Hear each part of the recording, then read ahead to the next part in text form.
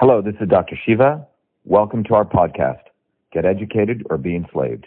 Episode 562, air date April 9th, 2020. I'm going live on all different platforms here. We're going live on Periscope, and we're going live on Facebook.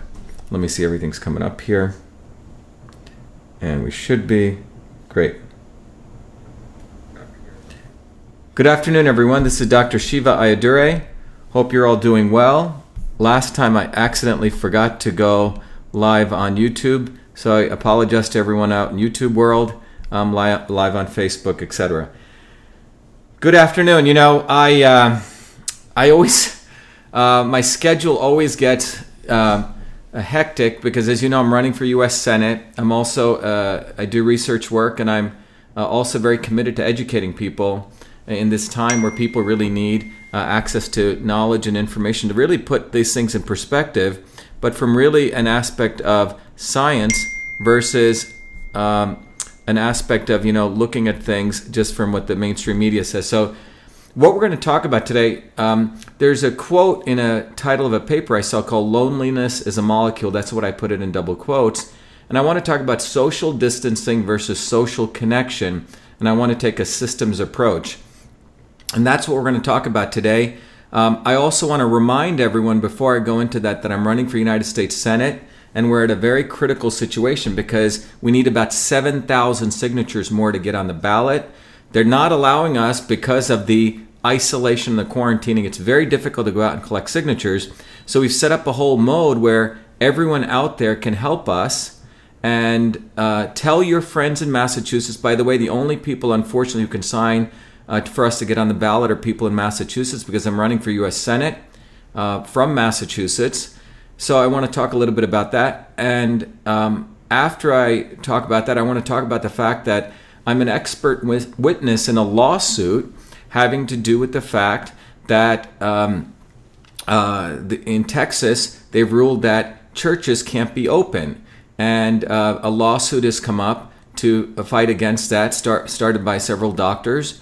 And I was asked to be the main expert witness. So I want to talk about that. Before I go there, I want to begin by just sharing with everyone the fact that, to remind everyone that I'm running for U.S. Senate. By the way, if you go to the website, you'll see the letter that I wrote to President. By the way, everyone on Instagram, this will be up live, but I'm sharing with everyone the website, Shiva for Senate. But if you guys go here, you'll see that on this website, let me go back to the main website. On the main website, at shivaforsenate.com, SHIVA4senate.com, you'll see that on the top we have Dr. Shiva, Truth, Freedom, and Health. And if you scroll down, there's a thing that says Get Dr. Shiva on the Ballot. Submit your contact information so we can send your nomination papers right to your doorstep for you to sign and mail into your local town hall to get Dr. Shiva on the ballot.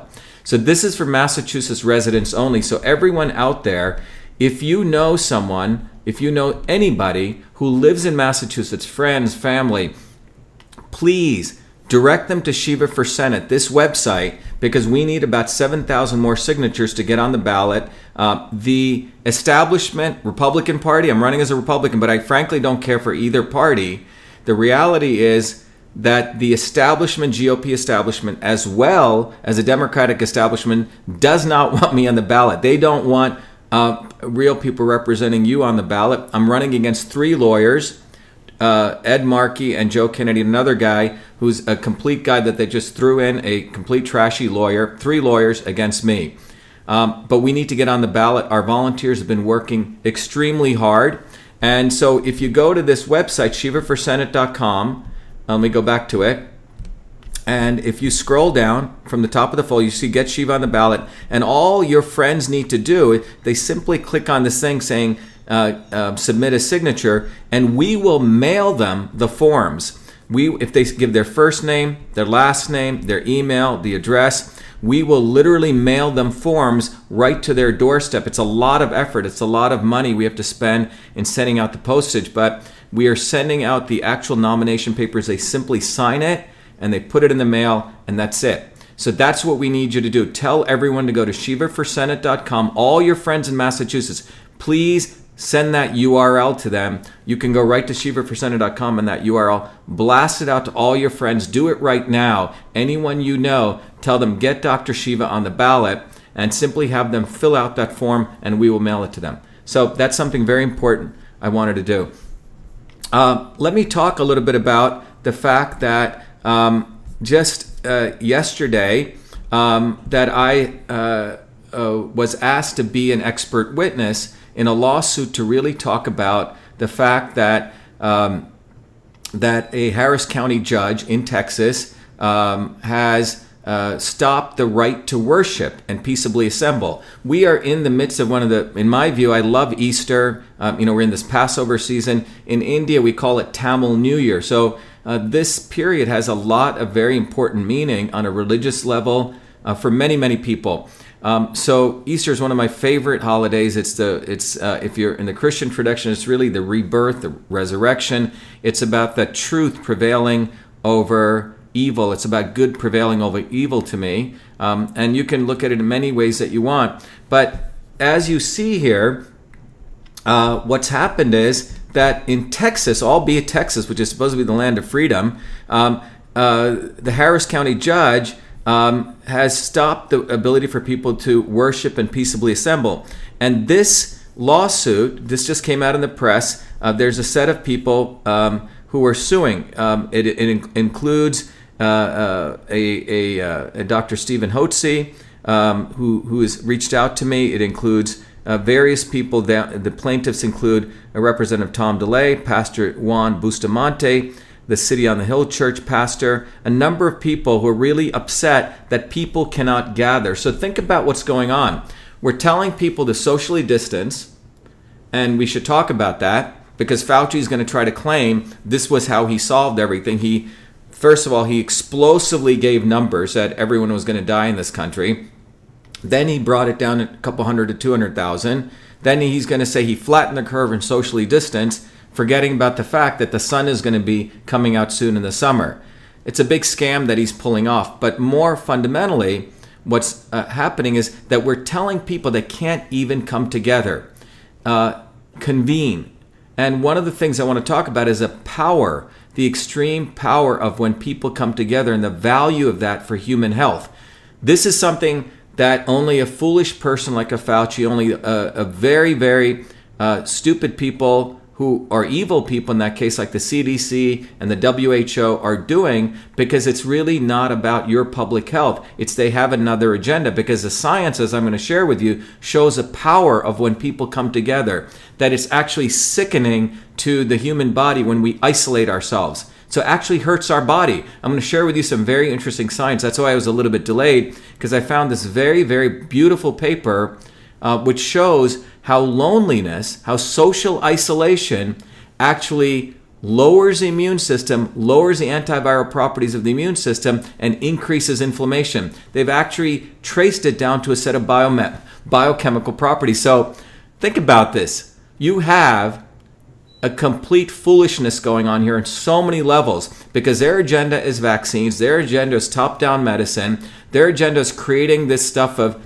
flattening the curve. And the reason they want to flatten the curve is because their entire healthcare system is so corrupt they can't handle new people coming in. And moreover, they want to flatten the curve and kick down the can down the street, which is to basically get their vaccines ready. Meantime, they don't give a damn about the economic health of this country being destroyed. They don't give a damn about your health. So this article that came out talks about this fact, and as Jared Woodfill, who's a lawyer that filed the lawsuit, said, the First Amendment guarantees our God-given unalienable rights to worship and to peaceably assemble.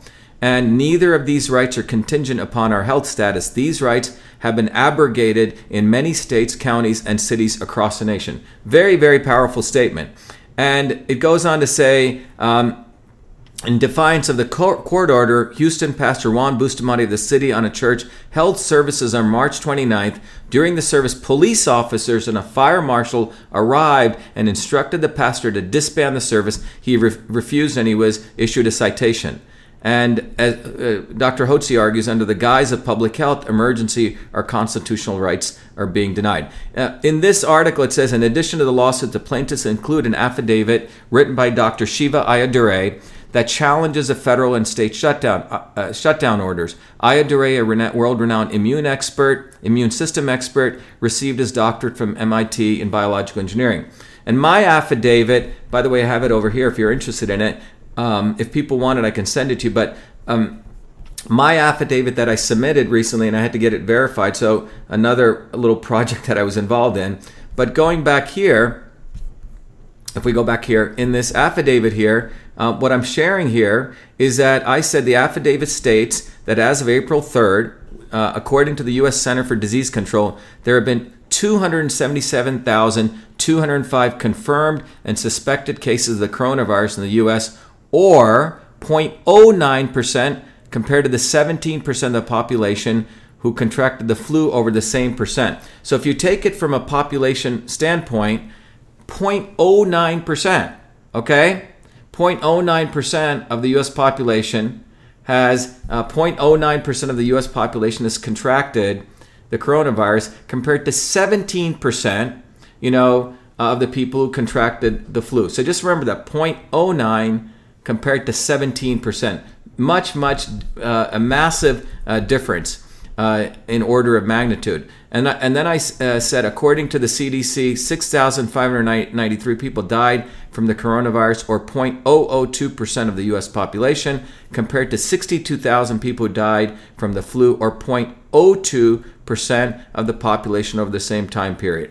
The death rate due to the flu in the U.S. is nearly 10 times more than COVID-19, Ayyadurai notes, and the incident rate of the flu in the U.S. is nearly 200 times more than COVID-19.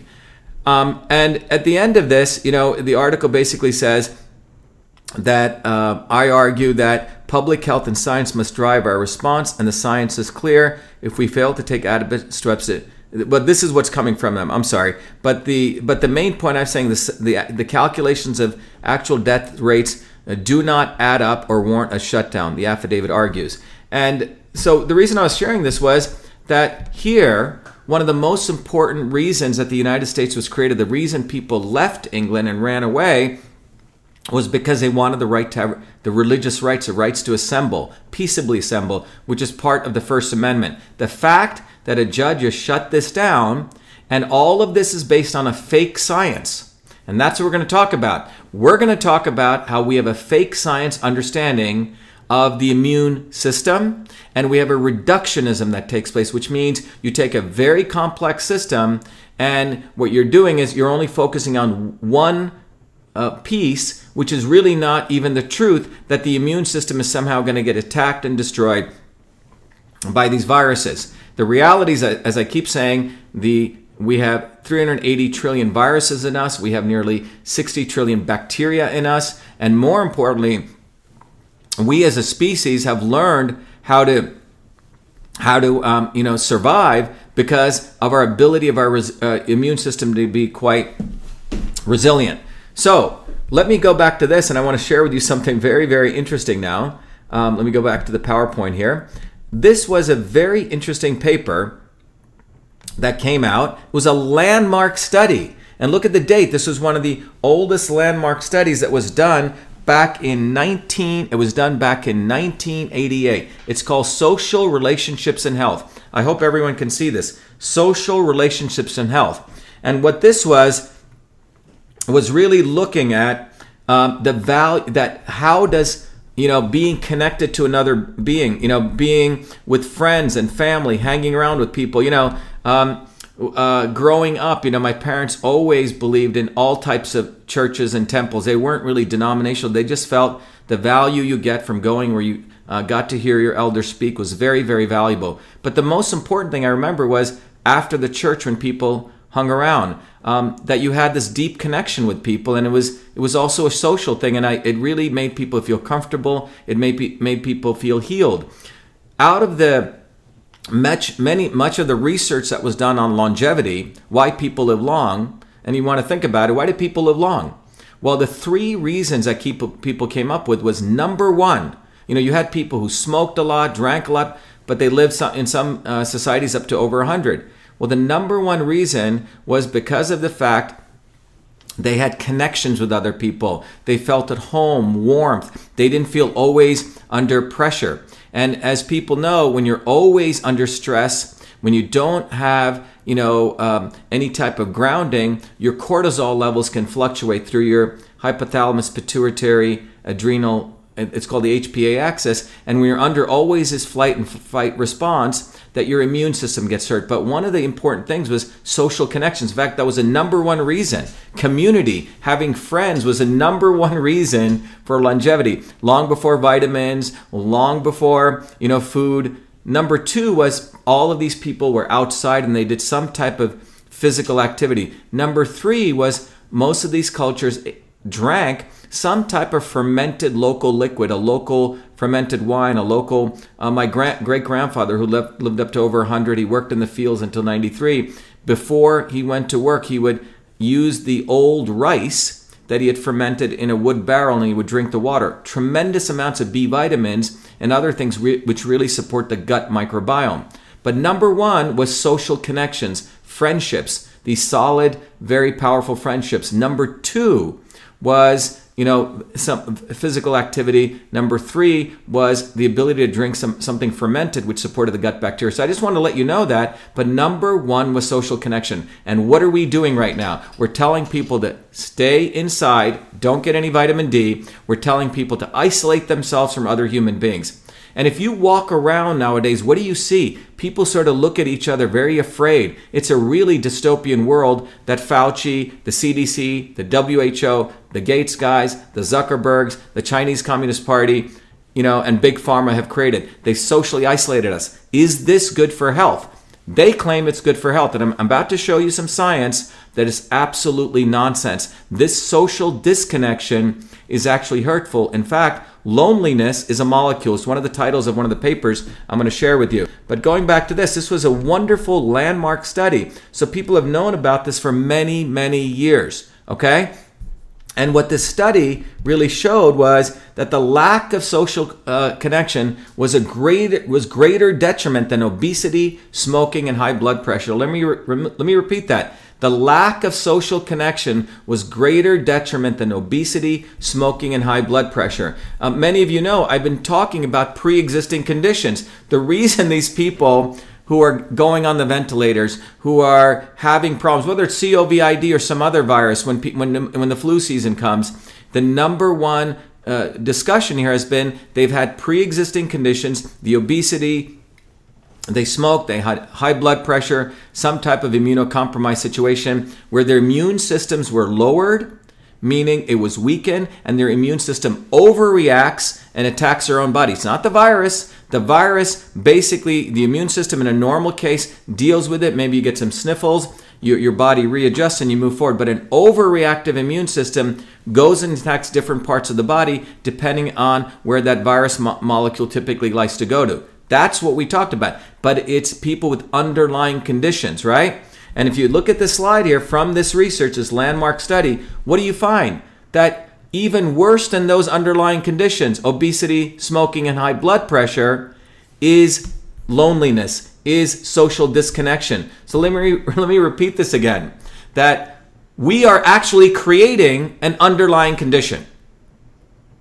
Foolish people like Fauci and the pharmaceutical industry is actually creating an underlying connection, which is by creating social disconnection, the lack of connection. And I'm going to go down to the molecular level and share this. This is quite extraordinary. Telling people not to get vitamin D, which I've shared with you in many of the videos as an antimicrobial, and then we're isolating people. And we're going to talk really about how deplorable and horrible this is to the body. So this is a wonderful article that came out here, and that's where I put in quotes the title, Loneliness and Molecule. And this is a summary of the paper I'm going to read to you. It says, changes in the immune system may explain why social factors like loneliness are linked to an increased risk of heart disease. Viral infections. Loneliness creates viral infections. Okay? And cancer. It is already known that a person's social environment can affect their health. with those who are socially isolated. That is lonely suffering from lonely suffering from higher mortality than people who are not. Now, researchers have identified a distinct pattern of gene expression in immune cells from people who experience chronically high levels of loneliness. The findings suggest that feelings of social isolation are linked to alterations in the activity of the genes that drive inflammation, the first response of the immune system. So this is quite amazing, because what it's actually showing is that loneliness at the molecular systems level, so if you take a systems approach, at the molecular level, increases pro-inflammatory activity, which actually, and then lowers antiviral activity, which means we actually are hurting the immune system. So how does this work? Let's go a little bit deeper. There was a wonderful paper that was done by Stephen Cole, and the paper basically said myeloid differentiation architecture of leukocyte transcriptome dynamics in perceived social isolation. So let me basically decipher that. It's basically saying that when you have people in social isolation, and they did it on humans and also macaque monkeys, what they found was the social isolation actually affected at the genetic level how your genes transcribe certain leukocytes, okay, which are your immune acting cells. Okay, it's very, very important that social isolation at a high level, how that actually affects at the molecular systems level. And what was discovered here was quite fascinating. It basically, what was discovered was the following. Let me go back to the PowerPoint here. That conserved transcriptional response to adversity. So they termed this CRTA, conserved transcriptional response to adversity. What does that mean? Transcriptional response. Transcriptional response is when an event, so here you have the cell, the outer membrane of the cell, you have the cytoplasm, and you have the actual nucleus, okay? So transcription occurs, when you're upregulating or you're turning on and turning off certain genes. It's a transcription process, okay? Where we're taking messenger RNA and you're transcribing that to create certain types of proteins. So it's basically a nuclear activity at the nuclear level that takes place integrated with what occurs in the cytoplasm for transcription. This activity, which is basically the conversion of gene products, turning on, where genes are being facilitated to create certain proteins.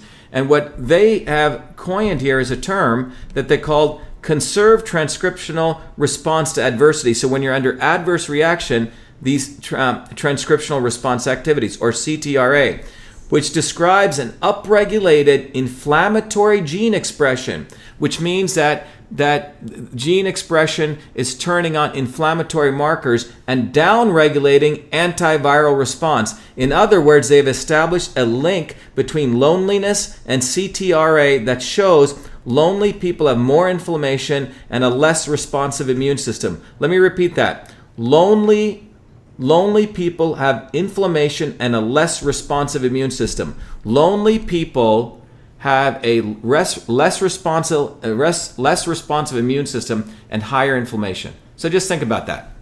Okay? We are supposed to be hiding from this virus, destroying the economy. 10 million people applied for unemployment just in March. People are going out of jobs. A friend of mine just said 40% of her staff had to be laid off. We're destroying the economy, isolating people, and this is supposed to be good, Mr. Fauci, Pharma Fauci?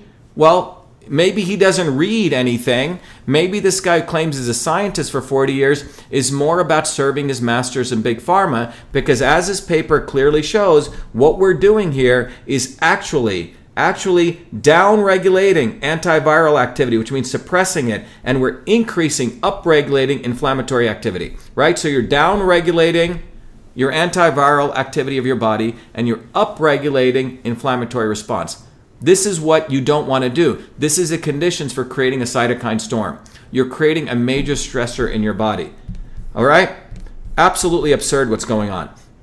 So what we're talking about is the lack of social connection, the greater detriment. It's greater than obesity, smoking, high blood pressure, and it creates more inflammation, less responsive immune system, which means less antiviral response. This is not a good situation if you claim that you want to fight viruses, right? That you want to increase immune health. The reality is they are not interested in increasing the immune health of you or me. What they are interested in is weakening our immune health. And so they can give us mandated vaccines and pummel us with pharmaceuticals. Because if they really cared about this, they would follow through with the plan I gave to the president, which was, let's take our highly critically ill people. Please give them vitamin C, IV vitamin C.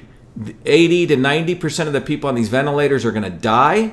And they are dying, as the report that just came out in the Daily Mail. It was also reported in the U.S. News and World Report yesterday, because you have a cytokine response taking place in cytokine storm taking place in the lungs, and fluid is filling up, and now you're putting in more pressure. Come on, this is absolutely stupid. We need to get rid of that water, which is why we need to give the high dose IV vitamin C, a solution that's been proven over and over and over again in multiple papers. Yet none of these guys are talking about it. So we're killing the critically ill, we're isolating people, we're down-regulating the antiviral response, and we're increasing inflammation. Now, is it going to occur to everyone? No, but there's a lot of people in this country who can get very depressed in weather like this, and moreover, when you have the conditions that are taking place, they can't meet with everyone. That's why it's so ridiculous that police are being called in to shut down, places of worship.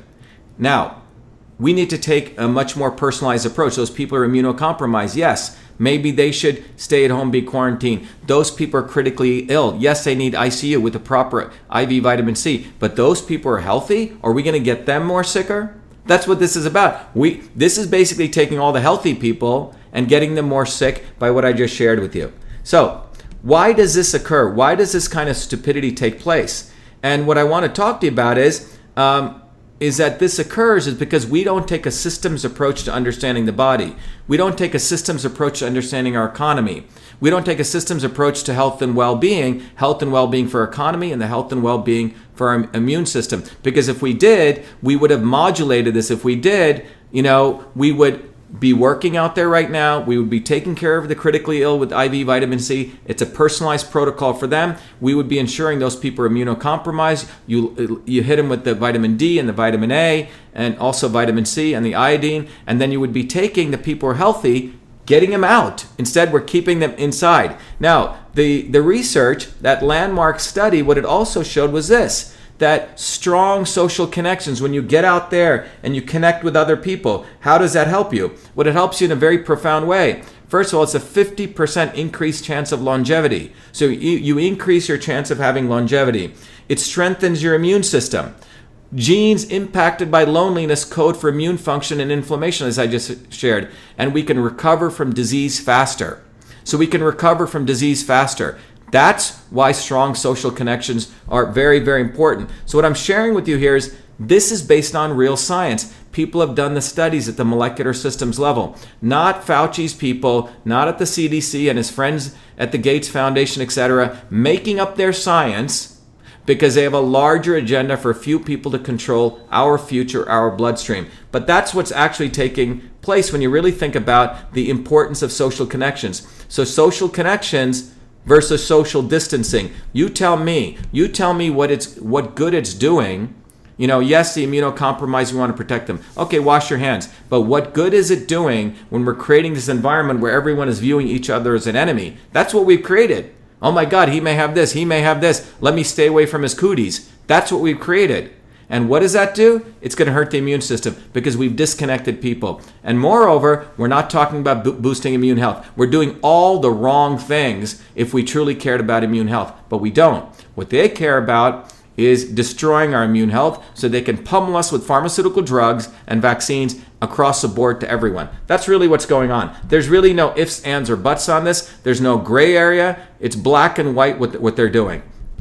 Let me now talk to you about why they're doing this. As I've shared with you over and over again, the reason they're doing this is these people are like the blind men touching the elephant, which I've talked about. If the elephant represents our immune health, they're touching little pieces of it like the blind men who are trying to understand what they're touching. And if they were to really get together, that you would realize that the guy who touched the the snout thought it was a snake. The guy who touched the tail thought it was a rope, and so on. They really don't have a fundamental understanding of the whole, because these people are insiders. They're very secretive in how they operate. They take a reductionist model. They believe one size fits all, where everyone should be taking the same medicines, the same vaccines. They're centralized, and they're highly into censorship. They do not want us talking about real solutions. If you talk about vitamin D, someone shuts you down. If you talk about vitamin C, they shut you down. But the fundamental reason this takes place is because of a lack of a systems approach.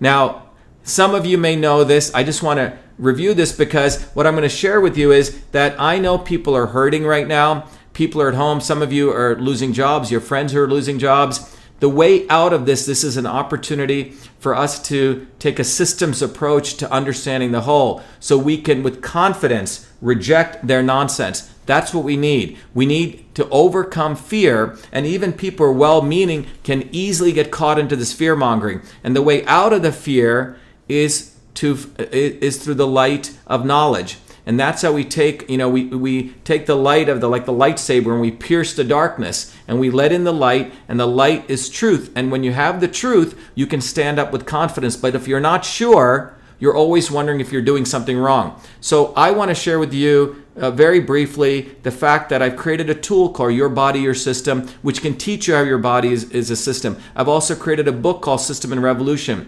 I want to, because people are hurting, I was doing it on our website at some ridiculous cost, but what I want to offer today is anyone, whatever you can give. We do it on our website at Shiva for Senate. If you donate, I think you had to donate like 25 or more to get it. And I never felt good taking your money if I didn't do something for you. So my gift was the book and the tool. But what I'm here to announce today is, given what's going on in this country, whatever you can give, do it. If you can only give 5, I think there's a minimum of 5 or something, do that and you get the tool. The reason I'm doing this is because my great-grandfather, who was an indentured servant, it's an honor to him.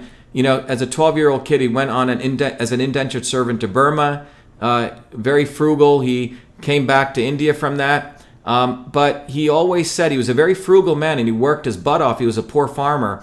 But whenever it came to education, he would somehow find ways to help people. So in reverence to him, what I want to let everyone know is that if people want to go, I think I mentioned to you, let me just share this with you. If people want to support the campaign, and if you go to, shivaforsenate.com here, let me just show you here. If you go to shivaforsenate.com, if people donated before, I think you had to donate $5 or $25 or more, and I gave you the book System and Revolution and Your Body, Your System. But now, whatever you want to donate, if you want to donate 5, it's yours, okay? And the reason I want to do this is I don't want to have a barrier to entry for anyone being able to access this knowledge, because it's really, really important to understand how everything works as a system. And that's been one of the ways that I'm able to understand things and decipher things to expose these people. So I want to give you access to that knowledge. But at a high level, many of you know that I grew up in India. I grew up in a world where I had to integrate different worlds. I grew up in Bombay, which is a very, very different world. You have this kind of scenes, and in one little road scene, you'll see everything. You'll see bullock carts, you'll see rickshaws, you'll see people walking on their feet, and buses and Mercedes all together. But I also grew up in this world, which was a village, a small, deep South Indian village, and these are very beautiful temples there. And my grandparents were poor village farmers, and my grandmother on weekends was a village healer. This is her in her Sunday best. She would observe your face, and using a diagnostic approach, she could figure out what was your state of your body. You see, in the Indian system of medicine, everyone is unique. Everyone is not the same. And so by observing your face, and they had various techniques, the face was one technique, she could figure out what was going on inside your body. And based on understanding that, she would figure out what was the right medicine for the right person at the right time. Now, she used a whole system of medicine, and it's best exhibited by this triangle where you had, I'm not going to go through all the details. I have a course that I've created called Systems Health. That's up there. You guys can learn from it. I talk about it in the book. But this entire different system of medicine was called Siddha or Ayurveda. And in the system of medicine, starting at the bottom, it's when existence started, all the way to how we created the human body on top, and in between, in this orange area, was called Vata, Pitta, Kapha. In the interest of time, I'm not going to go into it, but Vata, Pitta, Kapha were ways that you characterize your body. So my grandmother would look at your face, she would say, oh, that's a Vata Pitta person, or that's a Pitta Kapha person, figuring out your body type, because that defined you, your homeostasis. And then she would figure out how you had maybe affected your body by not eating well, by not sleeping well, how you were disturbed from that. And the idea was to eat the right foods or do the right massage or do the right yoga to bring you back to you. This was a system of Indian medicine that I was exposed to as a child, and I saw her profoundly heal and help people. But so my parents came here in 1970. I was very interested in medicine, as I've shared before. As a 14-year-old kid, I graduated. I went to NYU and got a very interesting opportunity to study computer science. And I started working full-time as a full-time research fellow at the age of 14. And only in America probably this is possible, but as a young child scientist. As a child inventor, I started working as a full-time research fellow where I was looking at baby sleep patterns and trying to predict the onset of what we call apneas, when the babies were dying in their sleep. That was one project, but the other project I was given, so in this project I really learned medicine and biology, but in this project I really was asked to convert the old-fashioned interoffice mail system. You remember, if the secretary had the inbox, the outbox, the folders, the paper, she'd write this thing called a memo. She'd put it in this envelope. By the way, the memo had the blind carbon copy, the carbon copy. It was a complete system. This would go in this thing called an envelope, and it would be sent out through these pneumatic tubes. This was the email before email. This was the email before email. This is how offices communicated. And I was asked to convert this entire system to the electronic form. By the way, the scientists of that time thought this was impossible. This is a quote from a guy who wrote this in 1977, considered one of the leading guys in the field. And let me just make sure this is okay. And what he wrote at that time was this. He said, at this time, no attempt is being made to emulate the full-scale interorganizational mail system. It's impossible to build a system. I didn't, and I created that system. I called it email. The reason I called it email was the operating system only allowed 5 characters. So I wrote all the code to capture all the features of that interoffice mail system, named it email, and in fact, a few years after I did this, I got the first U.S. copyright. This is one of the early scenes of me sharing the invention with others, and I got the first United States copyright recognizing me as the inventor of email. The reason this is important, and several years ago, Time magazine did the article. The reason this is important is that innovation, that science that I did occurred before I came to MIT. Okay? All of it occurred before I came to MIT. I was a child inventor, a child scientist before I came to MIT, was doing medical research as well as invention. But when I came to MIT, what I was really, really upset about was the fact that I wanted to do medicine. Remember, I had a deep interest in wanting to do medicine, but I wanted to do medicine from a Western perspective, but appreciating how my grandmother looked at the whole body. But what I found was when I came to a place like MIT, they saw the body as parts, okay? And, they didn't see it as a whole system. So the issue is, what is a system? Well, you're looking at this, it's the back of a watch. A system is the integrated interconnection of a bunch of parts. By the way, this is a system. You know what this is? This is a space shuttle's engine. This too is a system. This is a system. You're looking at from aerial view of a city. This is a system, a cell. This is a system, a robot. So the reason I'm sharing this with you is, if I want to teach you how to see the fundamental principles of all systems, that's why I want to give that to you guys for whatever you can give. But I want you to understand that if only our freedom, our liberation is only going to come if we take a systems approach. So if you look at all these little systems I just gave you, the robot, the cell, are there common things across all these systems? Are there fundamental properties? And that's why that's the exploration I wanted to do.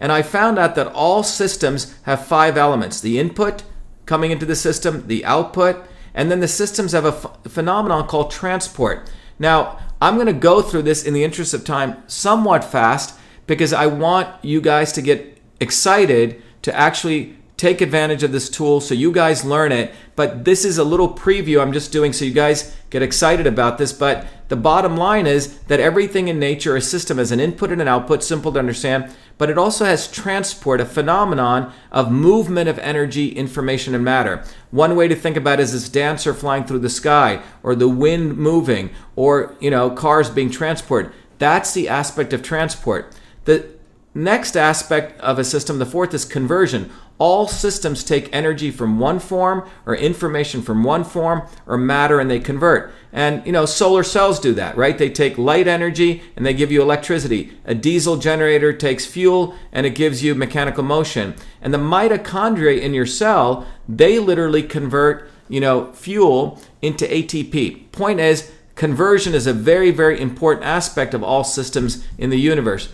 The other piece is systems also have storage, okay? So these are the 5 basic aspects of all systems: storage or structure. So for example, a battery stores energy, right? Grain silos store matter, corn. And guess what? The cytoskeleton in your cell is a structural. Structure and storage go together. So this is what's called an open system, right? So if you take a basic system, any system in the universe has got an input and an output. Something comes in, something goes out, right? It has input, transport, conversion, and storage. The reason I'm trying to open you guys up to this, imagine a whole different way to look at every system in the universe in your body. That doesn't mean you have to go to medical school. Imagine that you can actually understand everything from a system standpoint, be your computer works, how your car works, how your body works. So fundamental here is what I'm sharing with you is that everything has an input and output. You have the movement of information, matter, and energy, the conversion, and the storage is represented by this brown thing. And this system, so for example, an open system is a light switch. You turn on the light, electricity flows through, that's a transport. It gets converted, electricity into the filament of the light bulb, you get heat, and then you get the output. Another example is your toaster. You put in a piece of toast, you press it down, that's the input. It gets heated by the coils, by the heat converting it to brown, and then you get the output, okay? A water faucet, you turn it, that's the input. Water, which is stored, is transported and flows through, and it's converted by when it was still to movement by the valve. So there you go. These are all different kinds of systems. But what I want to finish with is one of the most important systems in the universe. So these are open systems. You get an input, you get an output, right? Turn on the switch, light bulb, and it turns on. In fact, advertisers and those in power, the Gateses, the Faucis, these kinds of people want you to be an open system. They want to hit you with an ad and then you go buy a burger. They want to tell you that the COVID virus is going to kill you and that viruses will kill you, and then you go hide away and you get fear-mongered. Okay? Input, output. They always want open, dumb systems. They want to make you a dumb system. Well, what's an intelligent system? And this comes right out of control systems theory. Well, an intelligent system is something that has a goal. It begins with a goal. An intelligent system feeds back the output from an open system, has a sensor, and it takes that sensor and it makes an assessment. Because let's say you have a goal, you want to find out where you're actually at through the sensor, and then you make a decision using this thing called a controller. And then you change the inputs to this open system to get a new output. This is called a feedback system, and I'm going to show you. And by the way, all of this is done in the midst of a disturbance. And to make it simple, so intelligent systems have a goal, a sensor, a controller, and a disturbance. To make it simple, consider your thermostat. You want to set 78 degrees. By the way, your thermostats, your autopilot, if you're flying a plane, these are highly intelligent systems. Your body wants to be at homeostasis. Our body is able to maintain a constant body temperature, okay? It knows how to handle the fluctuations. It is a very intelligent system. Your body right now wants to be in homeostasis. It doesn't want to be in a disease state. So if you get it back to homeostasis, your body will take care of itself. So let's walk through just to understand these principles. So if you take a thermostat, you set it for 78 degrees. By the way, this is your living room that you're watching this in. This is the storage of the hot water down your basement. Your goal is 78. Well, what do? We feed back the output through a sensor, so we measure the actual temperature. Then we have a controller which decides, oh, I need to hit 78 degrees, right? The temperature here is recording 70, so I'm going to send more hot water into the living room, okay? This is a control system. You're off course, do adjustments. You know what? My body is inflamed. Let me hit it with some vitamin D, vitamin A, let me take some turmeric, these kinds of things. So you adjust your body. And then you find out, oh, now the temperature is too high, okay? Well, then you turn off the water and so on. And eventually as you do this, you finally hit your room 78 degrees. The point is, we're talking about a very powerful concept here. It's called a control system. You have a goal, you're off course, and you make adjustments to get back to, in this case, 78 degrees. But this concept that I shared with you is a systems approach, okay? Where do you want to be? In this case, you want to have immune health. If you do the right set of things, your body will bring you back to that immune health. So what I want to share with you in closing is this. The key here is that to any system, that if you have a goal, which is this green line, it's not like overnight you hit it. You start at a certain point. Sometimes you may overshoot it, undershoot it, etc. But the point to life, the point to achieving health or any goal in life is you keep making adjustments. You don't immediately get to the right place you want to. If you're feeling a certain way, you make minor adjustments. Sometimes you have to make major adjustments, but you're constantly changing the inputs to your system to come back to you. And so that's really the concept of systems thinking.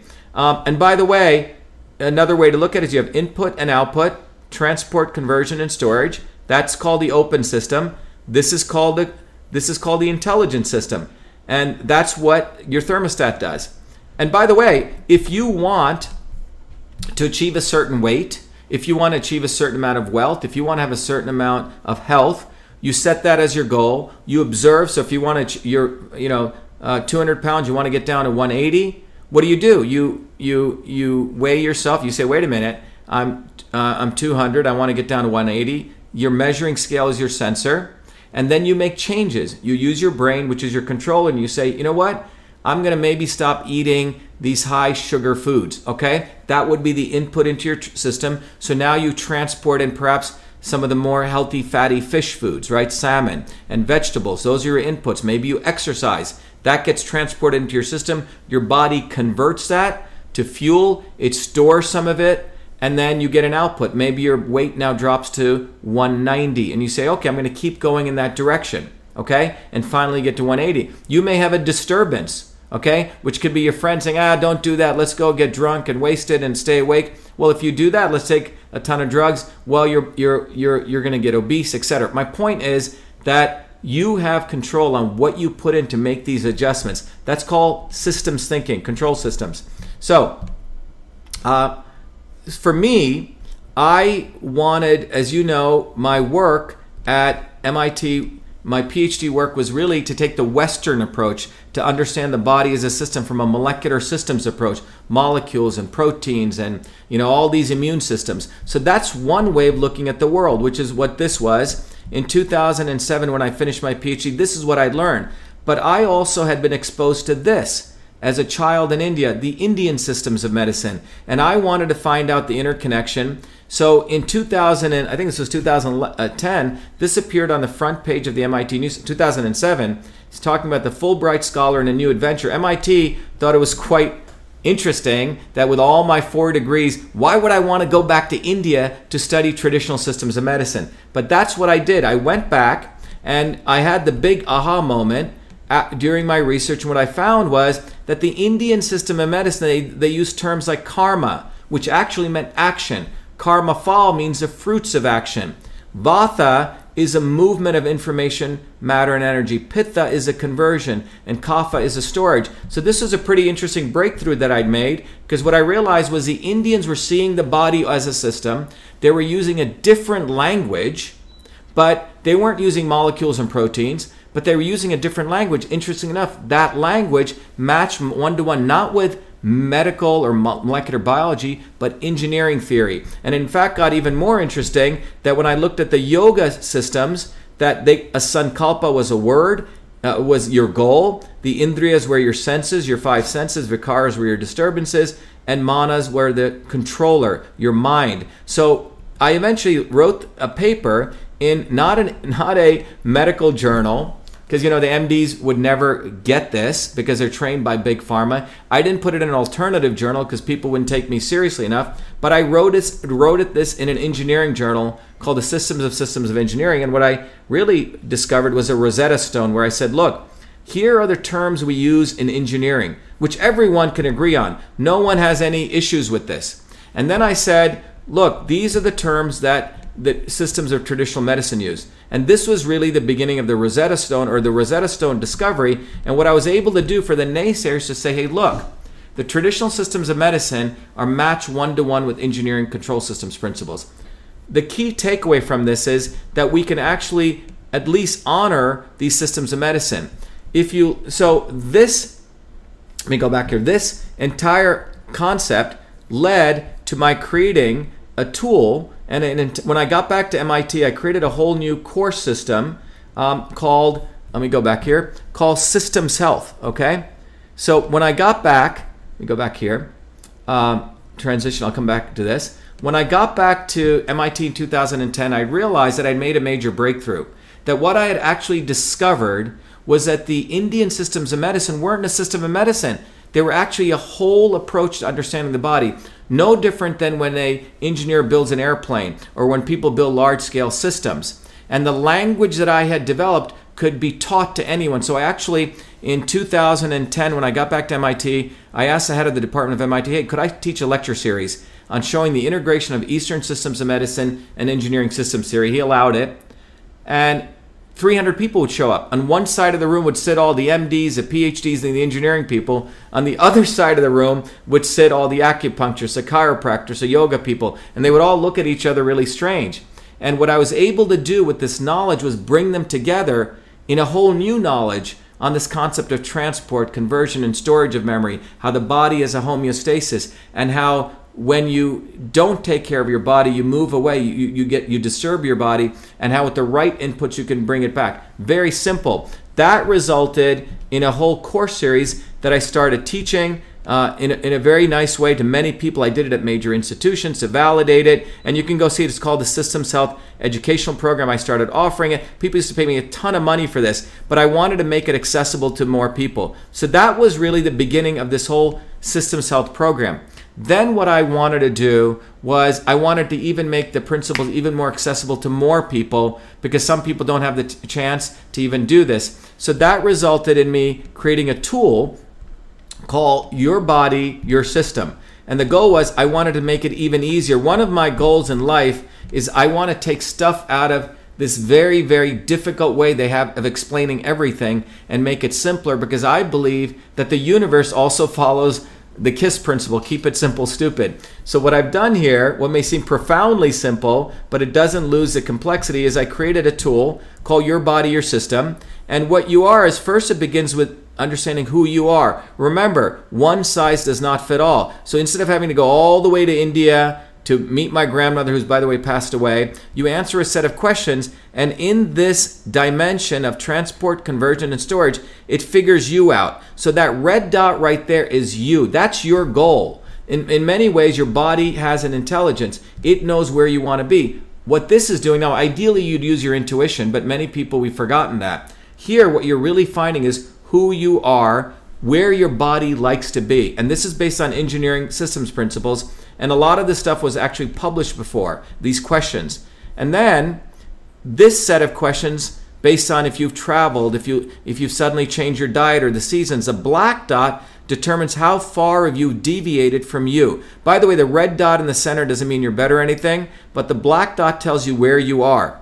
And then you can then it calculates for you, so you understand what are the right inputs for you, the right foods, the right supplements, the right things to get you back to you. So what you're looking at is, again, this is not to say don't talk to your doctor or health practitioner, but what I want to start teaching you is your body wants to be at a particular place where it functions well, just like when you maintain your car. That's that red dot. The black dot is when you deviate. And then by the right inputs, no different than the thermostat giving fuel, you bring your body back to you. So that's why we called it Be Happy, Be You in a very simple way, but it really says it all. So that's what I wanted to share with you. Now, one of the things I've done is as I mentioned, let me go back here, because I wanted to really, my campaign for U.S. Senate is not just a campaign for U.S. Senate, but I really wanted to make it a campaign for truth, freedom, and health. As you can see in the main part here, as you guys know,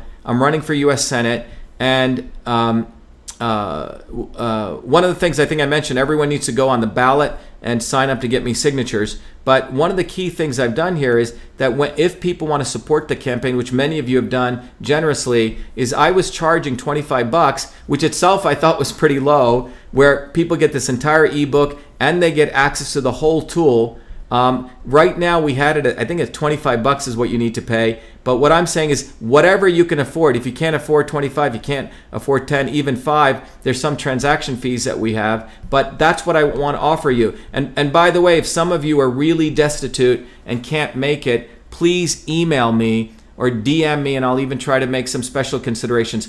I don't want any of you not having the opportunity to learn how your body is a system. I don't want to take that away. I was afforded a lot of this from a lot of people who suffered, so I could get educated. We're living in a time where a lot of people are hurting, so I want to help you with that. So go take advantage of that if you want to. It's there to support you. The last thing I wanted to finish up with is the reason that you have people like Fauci, the reason you have people trying to pull off a big scam here with this entire fear-mongering. Remember, fear-mongering hurts your body. Isolation hurts your body, as we just discussed. Social isolation affects immune properties at the cellular level. You actually hurt your immune system, that you actually downregulate antiviral properties and you upregulate inflammatory properties, which compromises your immune system. And the reason that occurs is, if you want to give Fauci the benefit of the doubt, basically his training is horrible, okay? Most MDs' training goes like this.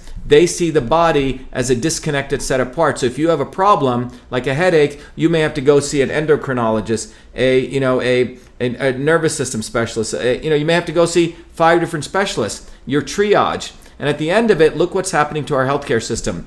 Because of this dysfunctional, non-systems-based approach, we're spending close to 20% of our GDP, 20% of our GDP, our gross national product, around $4 trillion on healthcare. And this is why no one wants to talk about vitamin D, vitamin C, vitamin A. They don't want to talk about the importance of social connection. This is why they want to shut down churches, okay? This is why and places of worship at a time when Easter is coming up. And that's why I agreed to be an expert witness in that lawsuit. So in closing, what I want to share with you is that we're at a very, very important point where if we really take truth, if we really start understanding science, we can see that there's huge opportunities to heal ourselves. And that healing is going to come from understanding that the sun is very powerful. Vitamin D, this supports the immune system, right? Helps you get back into homeostasis. Vitamin A, which can come from the green, dark vegetables and fruits. And if your thyroid's working right, proper iodine and iodide, your body creates vitamin A, which creates those beautiful things to protect your cell walls. Vitamin D is an antibacterial, antiviral. The vitamin C, particularly, it also shunts off viral replication. It modulates the immune response. It's a wonderful antioxidant, a very, very powerful anti-inflammatory. And hanging around with people, connecting with people, as I just shared, it really is one of the most powerful things for your health. So that's why I call this loneliness as a molecule. And also I talked about, hopefully we've covered how horrible social distancing actually is versus social connection. And in closing, what I want to finish everyone with, finish this discussion with is, as many of you know, I'm running for United States Senate. We need everyone, and listen very carefully, everyone can do this. Everyone out there can literally go to our website right here. And if you go down here, it says, get Dr. Shiva on the ballot. Tell your friends, it's in Massachusetts, or anyone who you know in Massachusetts, to submit their contact information on this form so we can mail them out ballot papers so they can get me on the ballot.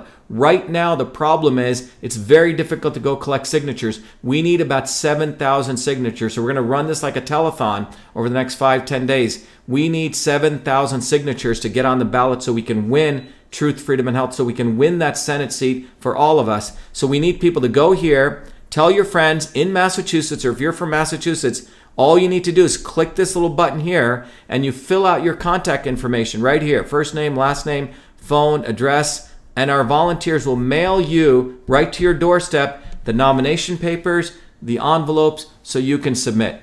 Anyway, this is Dr. Shiva Ayyadurai. I hope this has been valuable. And I think my Instagram has just about ended. I'm going to start again here so people don't get upset that I've cut them off. Hello, everyone. We're starting again on Instagram. But the bottom line is I really need your support to get on the ballot. Tell all your friends in Massachusetts to go to Shiva for Senate, scroll down and click that button, fill in their name, and our volunteers are literally going to mail them everything they need. Sorry, folks on Instagram, there's only an hour that's allowed. So that's one thing. The other thing is I want to let you know we got to all start looking at the body as a system. Given what's going on, given all of you folks, a number of you, hopefully it's not going to be a growing majority of us, as we're headed into this very bad period of the economy. Anyone who wants to go take the systems course, whatever you can give, and we'll give you access to my really cool ebook and that. And if you can't even give, send me a note and I'll make sure we find out a way to support you. This is not about making money off of this. This is really about building a movement. And that's what that course content will help you do. It'll start helping you understand how your body is a system, how everything is a system in the universe. Let me see if I can take any questions. Still says 25 on your site, but we'll donate that now. Yeah, so we're gonna, sorry about that. I just decided to do this. You know, I'm a very intuitive guy. I listen to what's going on, and I've been hearing so many people being affected. So we will change that on the site. But even right now, consider whatever you give, you're gonna get that. Even if you give 5 or 10, whatever. I just want to make it easy for everyone. And if some of you are really, really hurting, just direct message me and I'll make sure we can get you access to that tool.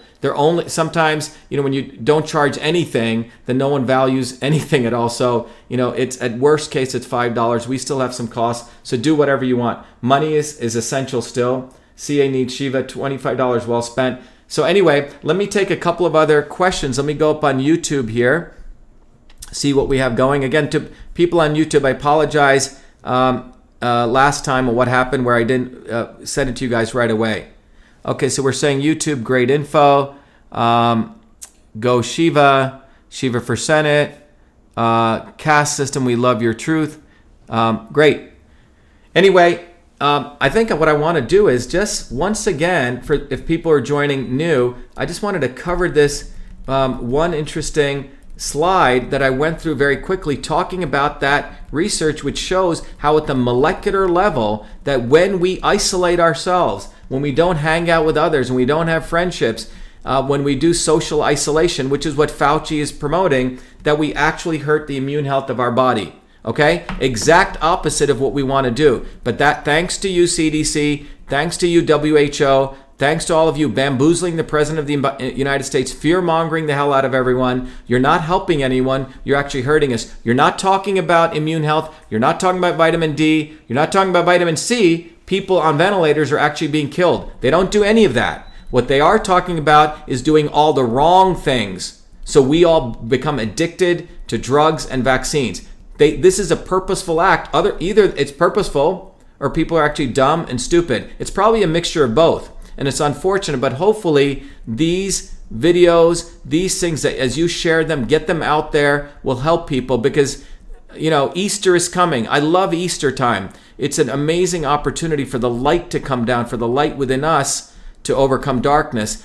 Passover is when the angel of death passed over. And it's really, ignorance passing over. So if you look at, again, I just want to end with these two slides so you can remember this, that this was really about loneliness as a molecule, social isolation, social distancing versus social connection. And if you look here, this wonderful paper which shows conserved transcriptional response to adversity, which describes an upregulated inflammatory gene expression and downregulated antiviral response. In other words, they have established a link, a molecular systems link between loneliness and CTRA that shows lonely people have more inflammation and less responsive immune systems. There you go. Fire Fauci. We need to get rid of him. We need to get people in governance who actually know how to solve problems. We all need to take control of our health, and we can never allow the state top down to mandate medicine. All this mandated bullshit's got to end. It's got to be bottoms up. The body's a very complicated system. We have to find the right practitioners for us. We have to figure out what the right foods are. We have to understand how the body is a system. So go take advantage of your body or system and be the light. And I wish everyone a great evening. I think I'm on a couple of evening shows today. One of the things is I try to do my own shows. I'm trying to get on a regular basis, 3:30, 5:30. But I think question-wise, do you guys think I should do 3:30 p.m. EDT or 5:30 p.m. EDT? I work a lot. I get up at 4 or 5 in the morning. I'm working. I try to put these presentations together. Around this time, it seems, when I get my head out of all the stuff I'm doing and I can do these. Do you guys want 3:30 or 5:30? Any questions? EDT. Any questions about that? Because I want to find the right time to do it. Let's see what people on Instagram are saying. 5. People are saying 5:30. 5:30 is winning. 3:30. Okay, 5. We see more 5s. So right now the 5s are winning. Okay. So we'll try to do it then. I had to, by the way, get dressed up today because I had to do a couple of interviews this morning on a couple of news shows. But I'll try to do it 5:30. That's what I'll shoot for. That'll be our show. If I'm doing with other people, again, another question, would you guys like me to also stream those out? I was on Alex Jones today. I'm going to be on the Pharaoh. By the way, I support a lot of the alternative media because I believe they're at least trying to do the right thing. They may not get it perfect. They may not have the right lighting. They